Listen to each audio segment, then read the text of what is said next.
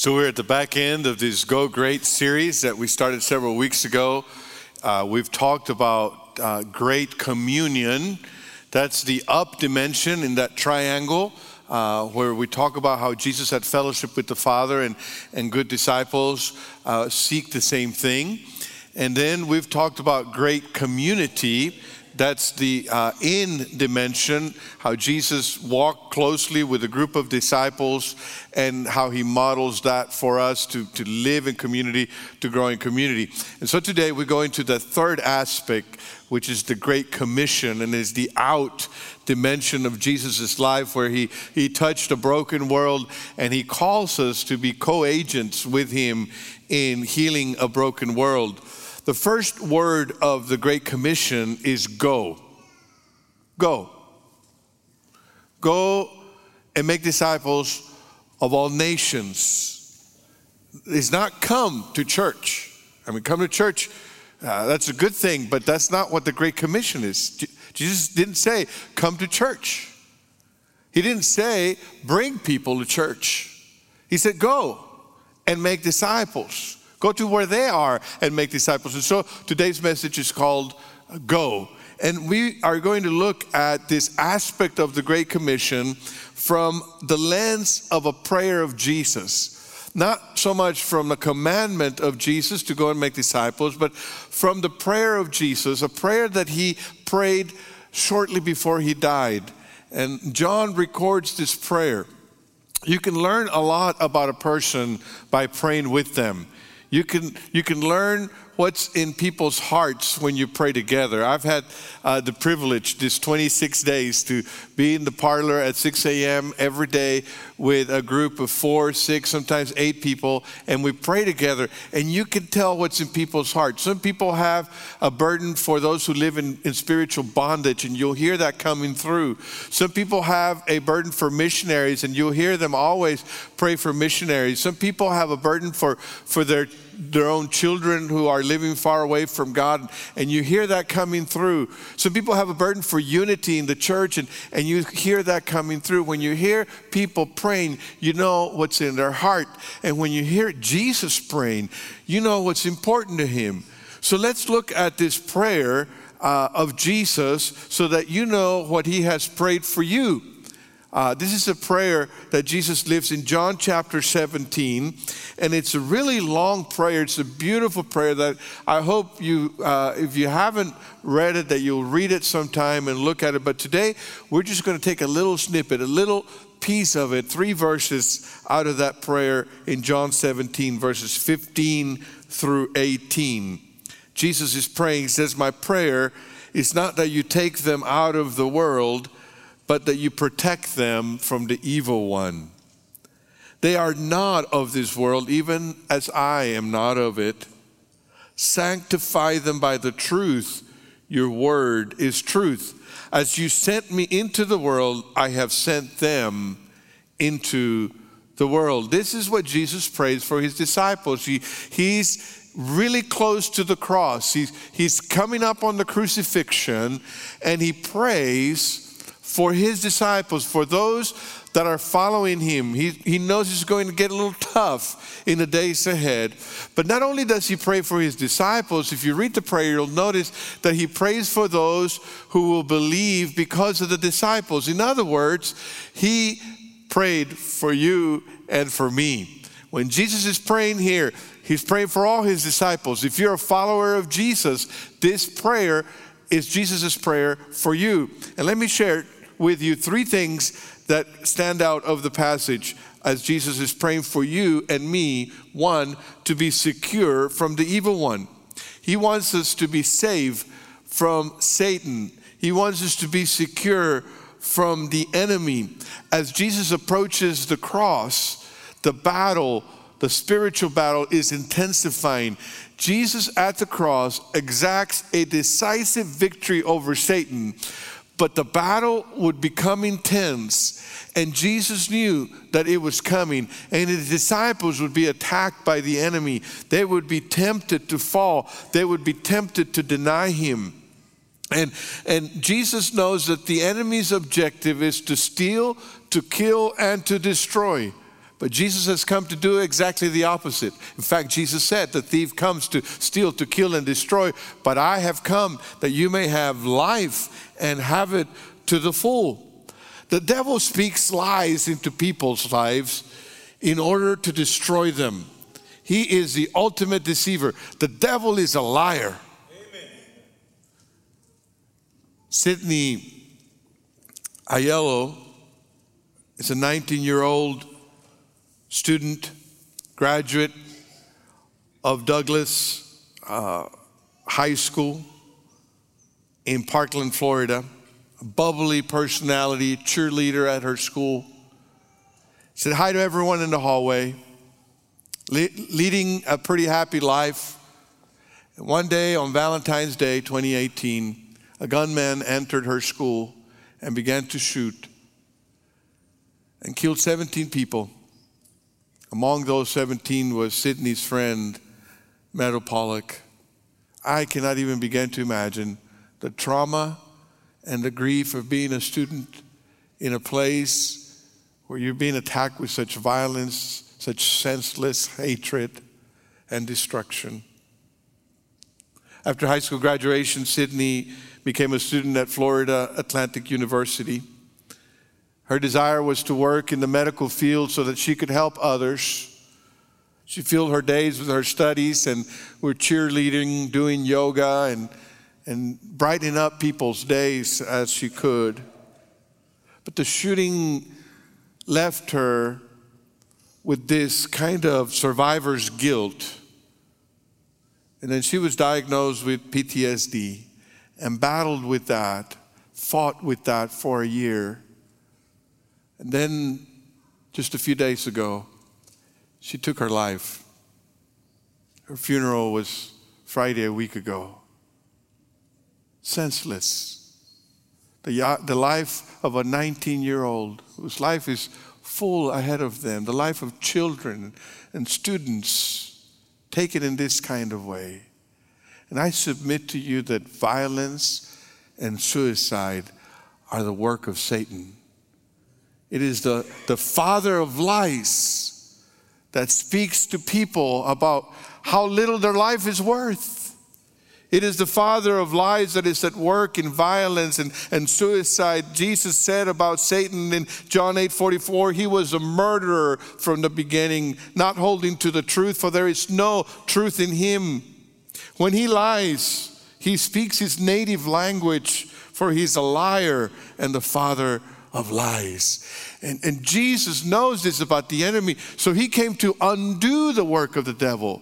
He came to undo the lies and the deceit. He came because he is the truth. He is the way, the truth, and the life. We sang about that today. And because he's the truth, he liberates people from deceit. He liberates people from the lies. He liberates people so that they can come to know true life and true freedom. So if the Son sets you free, you will be free indeed. See, the devil wants you to live in fear and insecurity. The devil cannot touch God, so he messes with his creation. The devil cannot overcome Jesus, so he goes after his followers. He tries to get to God by messing with those that belong to him. But Jesus came to deal Satan a death blow. At the cross, Jesus opened the way so that we would be free from the guilt and the deceit of sin. He saved us from the punishment of sin. He saved us from the guilt of sin. He saved us from the grasp of Satan on our lives. He saved us from the lies of the devil. Sin is the enemy's weapon, and it was crushed by the work of Jesus on the cross. Do you know what I'm talking about? Have you been freed from sin? Have you been freed from the bondage of sin? Have you been freed from the lies of the enemy? If you haven't, that's what Jesus came to do. The disciples were in this condition when Jesus found them. And after his death and resurrection, Jesus knew that he would go back up to the Father. After his decisive victory, he would sit on his throne in glory. But what about his disciples? What about his followers? Jesus would go back and enjoy what was his before he came to earth. But what about Peter and John and James and the rest of the guys they would stay here in this broken world. Why didn't Jesus take them to heaven with him? Why didn't Jesus say, look, I'm not just going to save you from the punishment of sin and from the guilt of sin. I'm going to save you from the presence of sin. Just come with me. I'm going to resurrect and we'll just all go to heaven. Why didn't Jesus do that for them? Well, the reason he didn't do that is because he has a mission for his disciples. And he knows, Jesus knows that the devil knows our mission and that the devil is angry. The devil is angry because he's been defeated. He's walking around with a death wound and he's trying to destroy as much as he can before he goes down for good. Amen. So let me say this to you. If the enemy reminds you of your past, remind him of his future. He's going to go down for good. So Jesus prays that God would protect his disciples from the evil one. He prays that we would be saved from the attacks of Satan. See, Satan cannot take away your position with Jesus. Satan cannot take away your salvation. Satan cannot remove your sonship, your daughtership from Jesus, but he can bully you. And Jesus is saying, protect them. As he tries to attack them, protect them from that. I was reading the other day in 2 Kings, this incredible story about Elisha, the prophet who followed Elijah. And Elisha has gone to speak God's word to a king, and the king didn't like it. Sometimes when we speak truth to people's life, they don't like it. And he went to speak truth into this king's life, and the king was so angry with Elisha that he sent chariots and armies to destroy him. And so here's Elisha with his servant at the hilltop in their house, and Elisha is just chilling, and the servant is looking outside, and he sees these chariots and this army advancing against them. And he says, uh-oh, we're in trouble. We're about to get wiped out. And so he tells Elisha, there's an army outside and they're coming after us. I don't know, maybe the servant was trying to say, you should have kept your mouth shut. You should have said anything. And Elisha doesn't go out and see, well, let me see what's happening. Elisha stays where he is, and he tells the servant, he goes, there are more with us than there are against us. And I think the servant went back to look what kind of tea he gave Elisha for breakfast.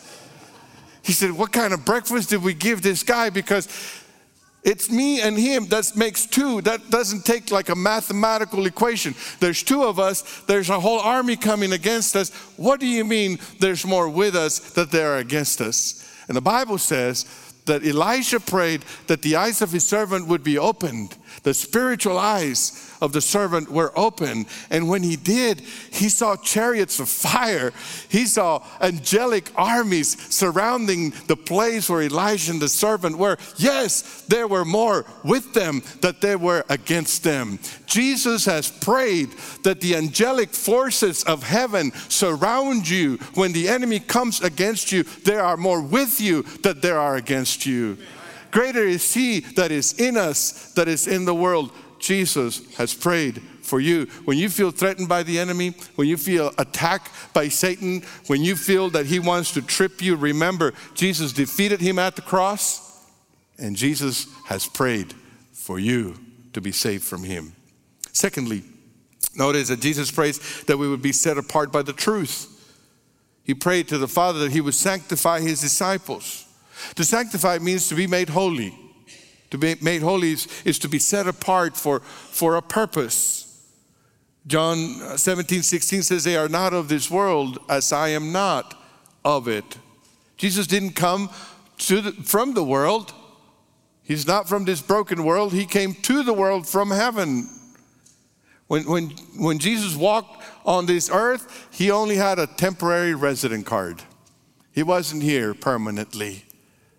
This world was not the place where he came from, and it was not his ultimate destiny. And when he rescued us from sin and darkness, when Jesus rescued us from the brokenness of this world, he changed our citizenship status. We are no longer citizens of this world. We are citizens of the kingdom of heaven. And we continue to live in this world, but we don't belong to it. We don't share its destiny. He pulled us out of the path to destruction, from that wide road to damnation, and He pulled us and He got us on the highway to heaven. We don't share the destiny with the world. We don't share the values of the world. We march to the beat of a different drummer. We don't share the despair and the lostness and the spiritual blindness of the world. We are people of hope. And then Jesus prays that while we're here in this world, we would be sanctified, that we would be set apart, that we would be made holy. One of the purposes for which God has us here on earth. I know that sometimes you and I look at the world and it is a messed up world. We look at the hurt and the pain and we say, God, why don't you just call us home right now? Why don't you just return right now? And one of the purposes for which God has you and me here is He's sanctifying us. See, we're going to live eternally with a holy God. So God is preparing you for that eternity. He's making you holy.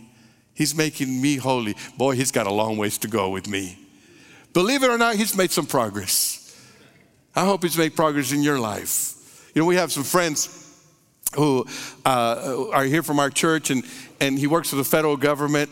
And God called him, the federal government, I don't know if that's God, but the federal government moved him to serve in South America.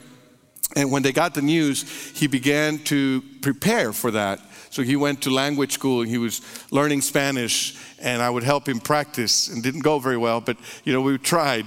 And they were preparing culturally, and we got to visit them in South America. He works for the U.S. Embassy in the capital of that country, and we saw how they had adapted to the culture and to the way of life. Their little girl speaks Spanish fluently, and she just feels like she's living at home. But there was some preparation, some cross-cultural training that had to take place before they could make that move. You and I are in cross-cultural training for heaven. We're in countercultural training for the kingdom of God. God has us here and He's sanctifying us. He is setting us apart because we know our destination. How does God sanctify us? How does the Father make us holy? Verse 17 says, sanctify them by the truth. Your word is truth. While Jesus was here on earth, he set His disciples apart, and He was the sanctifying force in their lives. As He walked with them, He was making them holy. But Jesus knew that He wouldn't be here forever. And boy, Peter and James and John, they were a piece of work. They still had a long ways to go. And so when Jesus would leave, the work of sanctification had to continue. How would it continue? By the truth, the Word of God. The truth sanctifies us. God makes us holy. Jesus prayed that we would be set apart from the world for His glorious purpose. And the way that we do that is God's word. Today, at the end of our service, we're going to hear the two McBain boys come, and they're going to share scripture memory. And you know what that means? They become light superstars. You become a light superstar when you memorize 50 scriptures. 50 scriptures. I'm not going to ask you how many of you know 50 verses by memory, because I don't want to embarrass you. But these boys do. And it is a reminder what Psalms 119:9 says, how can a young person stay in the path of purity? By living according to your word. Psalm 119:11 says, I have hidden your word in my heart that I may not sin against you. It is the word of God in us that sanctifies us when we hear it, when we study it, when we read it, when we meditate it, when we memorize it, but especially when we obey it. It transforms us, it changes us, it sanctifies us. As followers of Jesus, we belong to Him. We have an identity. We carry the last name of Jesus. We carry the family name of the Creator of heaven and earth. We carry His nature. We are citizens of the kingdom, and we are called to live at a higher level. We cannot settle for living like the average person in the world. Jesus prays that we would know this. He prays that we would live in this. He prays that we would grow in this. He prays that the Father would set us apart for His glorious purpose. But that doesn't mean when God is sanctifying you, it doesn't mean that you're better than others. It just means that God's grace is working in your life. Sanctification is not to your credit, it's to the credit of God. It is His grace that is at work in you. So we don't become sanctified so that we can snub at the world and say, I'm better than you. We become sanctified so that the world can see what the power of God looks like, so that the world can see what the love of God looks like. Jesus prayed that we would be holy, that we would be sanctified, not so that we would think that we're better than others, not so that we would be self-righteous and haughty, but so that we would be humble and loving and compassionate and merciful, and that when people look at our lives, it would point straight to the Father. We're children of the King who does that in our lives. There are at least two reasons why the Father sanctifies us. One is so that He prepares us for eternity. The other is so that we can be ambassadors, His ambassadors, to an unredeemed world. The other day we were talking to one of our young men that serves in the military forces here in the valley, and we were talking with other young people, talking about maybe making a little field trip to Nuevo Progreso and going to eat over there and shop for some things. And he said, well, thanks guys, but I can't go. And I said, why can't you go? He said, because I was told that I have a mission, and as long as I'm in that mission, I cannot leave the country. And I thought, what a great picture that is. We have a mission, and our mission sets us apart. We don't do what everybody else does. We are set apart for a purpose, which leads us to the third thing Jesus prayed for here. He prayed that we would be sent to the world. Just as the Father sent Jesus to the world, so Jesus sends His disciples to the world. Think about that. Think about that. Think about the Father sent His Son to the world. That's the miracle of incarnation. That's what we celebrate at Christmas. That the Father sent the Son to the world. And now Jesus says, just like the Father sent me, by the same power, by the same authority, by the same purpose, by the same will, I send you to the world. You. I send you. You're my follower, I send you. Like the Father has sent me, I have sent you to the world. As you sent me into the world, verse 18, I have sent them into the world. Go means that we live lives as sent ones. We are the sent people of God. We are sent by Jesus to a world of brokenness. What does go mean? Does go mean that we go on mission trips? Well, it includes that. Does go mean that we serve in our community ministries like Bread of Life and the ministry to foster parents? Yes, it includes that. Does it mean that we send out missionaries to the mission field? Yes, it means that. But mostly it means that you and I live as sent people where God has placed us.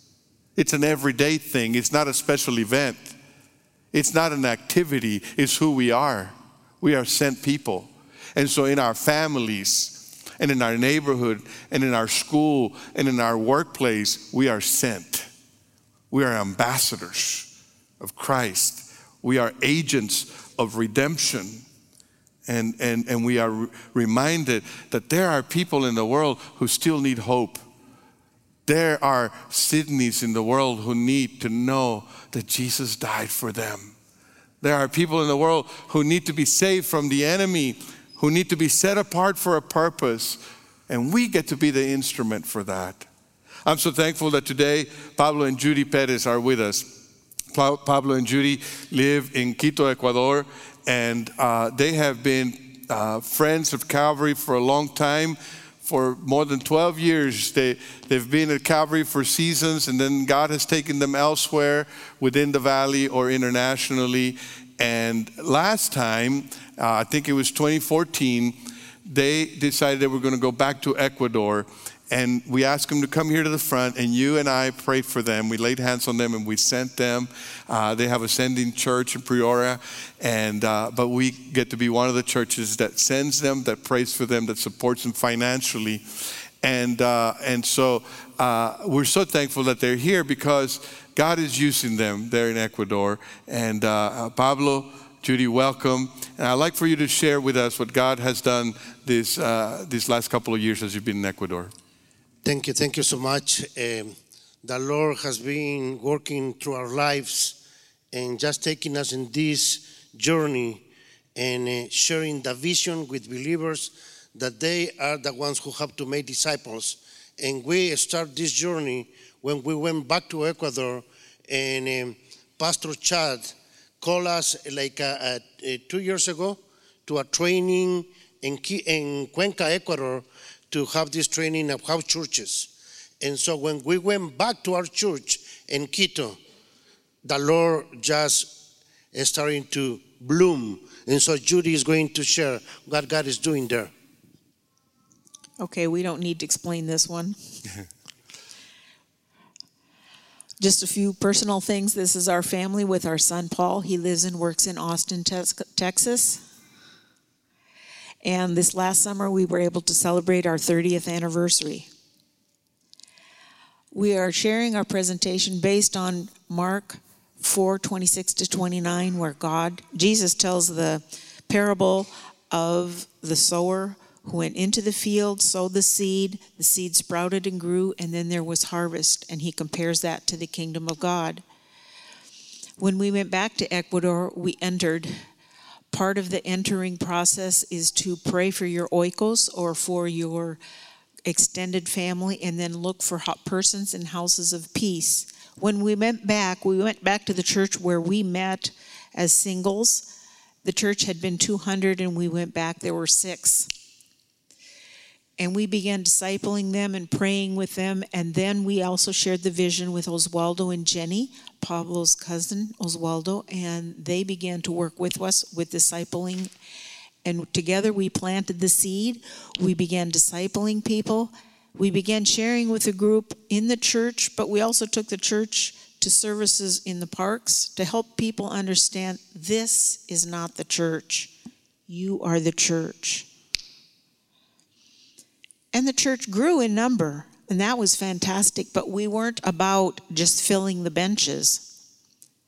We knew that discipleship had to happen, and like here, we want to teach people to be disciple makers.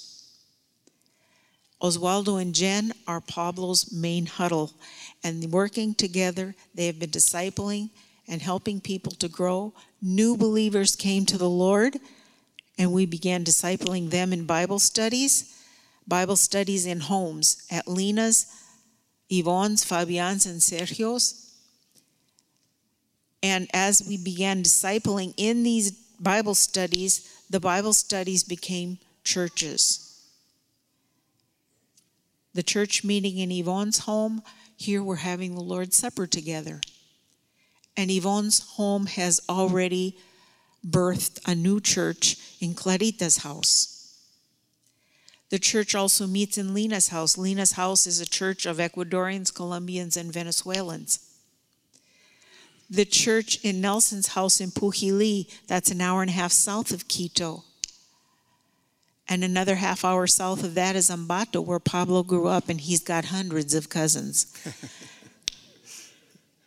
And that church, the house there, or the church meets in 2 houses there, and just recently another church was added.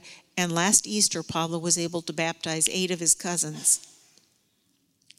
So after the house churches are formed, there's formations of leadership and training workers. And they are being trained, and they've got the vision.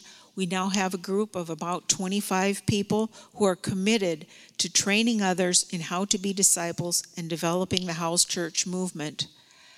Last August, we started a tradition. Every 3 months, the house churches meet together to celebrate. And there were 150 people there that Sunday.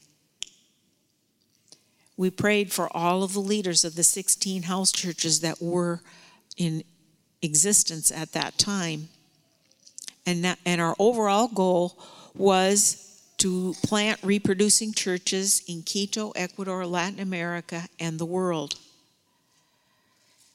The Kingdom Harvest means for our community and our city. Ecuador, Quito is the capital. 2.5 million people, and God planted the Renacimiento Church right in the middle of the city.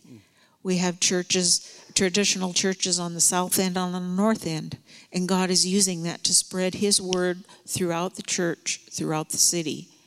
And our goal now is 25,000 house churches in Quito to be able to reach the entire city for God, for God's glory.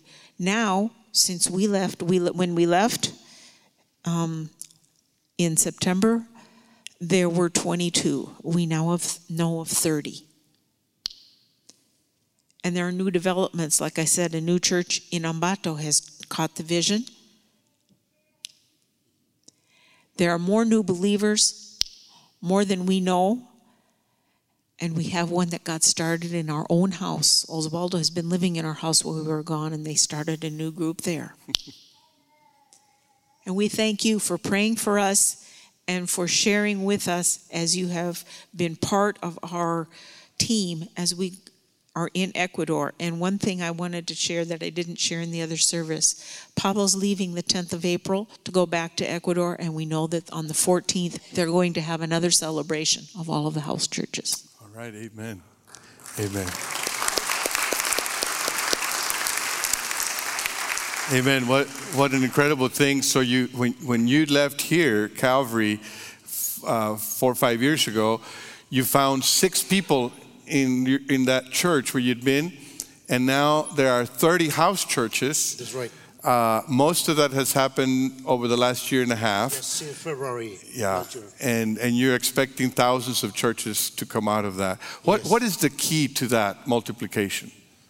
I think it's sharing the vision and training leaders so they can do what the other churches are doing. Yeah. So we continue in an ongoing training. Yeah. Every week we have a training there, and every Sunday in church, instead of Sunday school, we are training to do the same things. Yeah. So that's awesome. You said in the first service that when you went back and you saw those 6, and after the training in Cuenca, that you liberated them.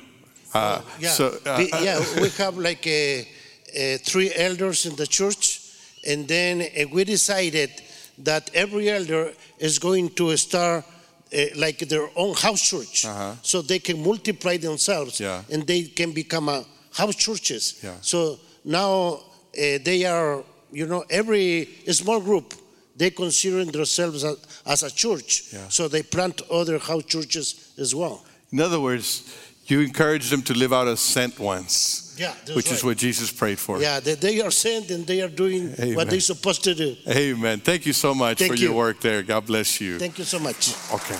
All right, give me one. What a joy it is to see people that are living as sent ones. We're all sent, all of us. We all have our mission field. Their mission field might be Quito, but your mission field is your school campus, is your neighborhood, your place of work, your family, and that's where God has placed us. The description I give of a disciple is that a disciple is a lifelong learner who loves God, loves people, and lives as a redemptive agent in the world, making other disciples. That's the kind of disciple that I believe Jesus prayed for us to be.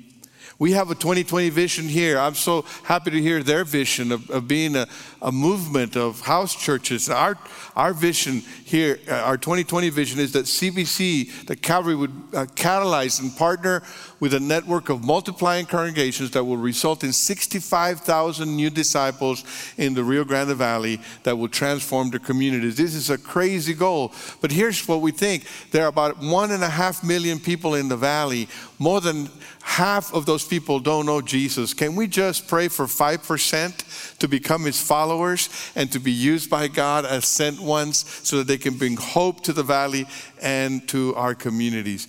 Jesus prayed for that. He prayed that we would be saved from the enemy, that we would be sanctified by the word, and that we would be sent to the world. My question is God answering Jesus' prayer in your life? Are you letting God answer Jesus' prayer by living a life that is sanctified, set apart, so that you can be sent into a world that is broken? Would you bow your head with me? Father, we thank you for Jesus and his prayer, because in it gives us his heart and your purpose.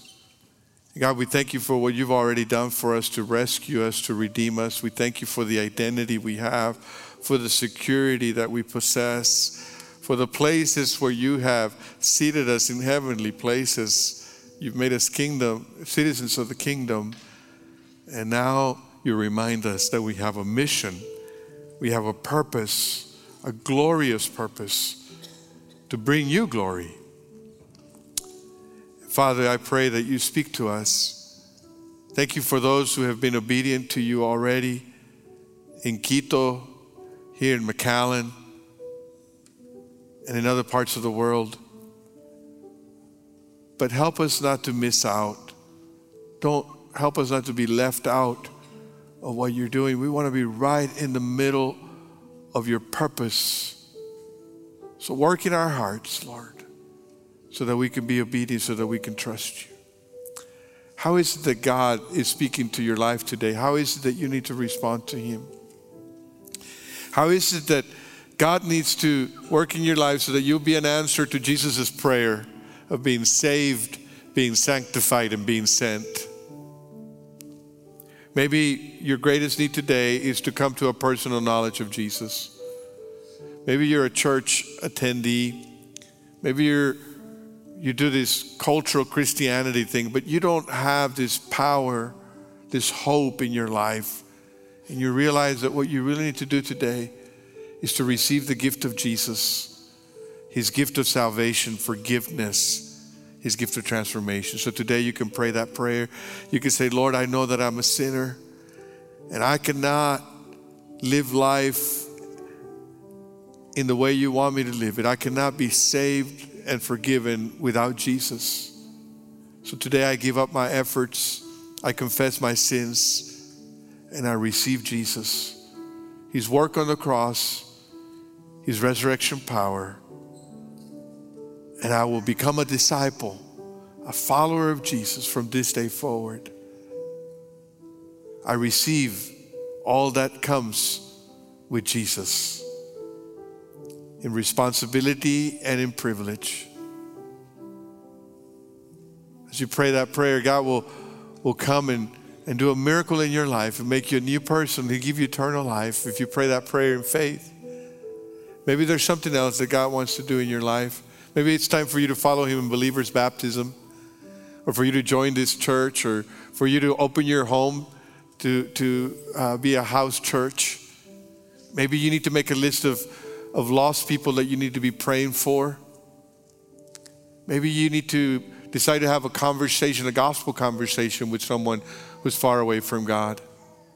Whatever it is that God is prodding you to do in your heart, would you say yes to him?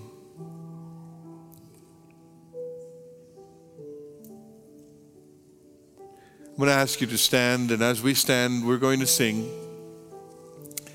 As we sing, I want to invite you to come to the front and pray. We're in 40 days of prayer, and I'm pretty sure that you know somebody who's far away from God that needs you to pray for them. I'm pretty sure there's somebody that you need to be praying for today. Or maybe you need to be praying for yourself so that God can use you. Or maybe you need to be praying for Pablo and Judy. But I'm going to ask you to come and kneel and pray at the front. Maybe you have a need, maybe you have a struggle. Maybe you need someone to pray for you. We'd love to pray with you. You can kneel or we can pray for you, but you come. In fact, you can start coming now even. And I'm going to invite children and students, if you have little coin banks and you want to put them here at the front as an offering of worship to the Lord, you come and put your coin banks here at the front. You come as the Spirit leads you and as we sing.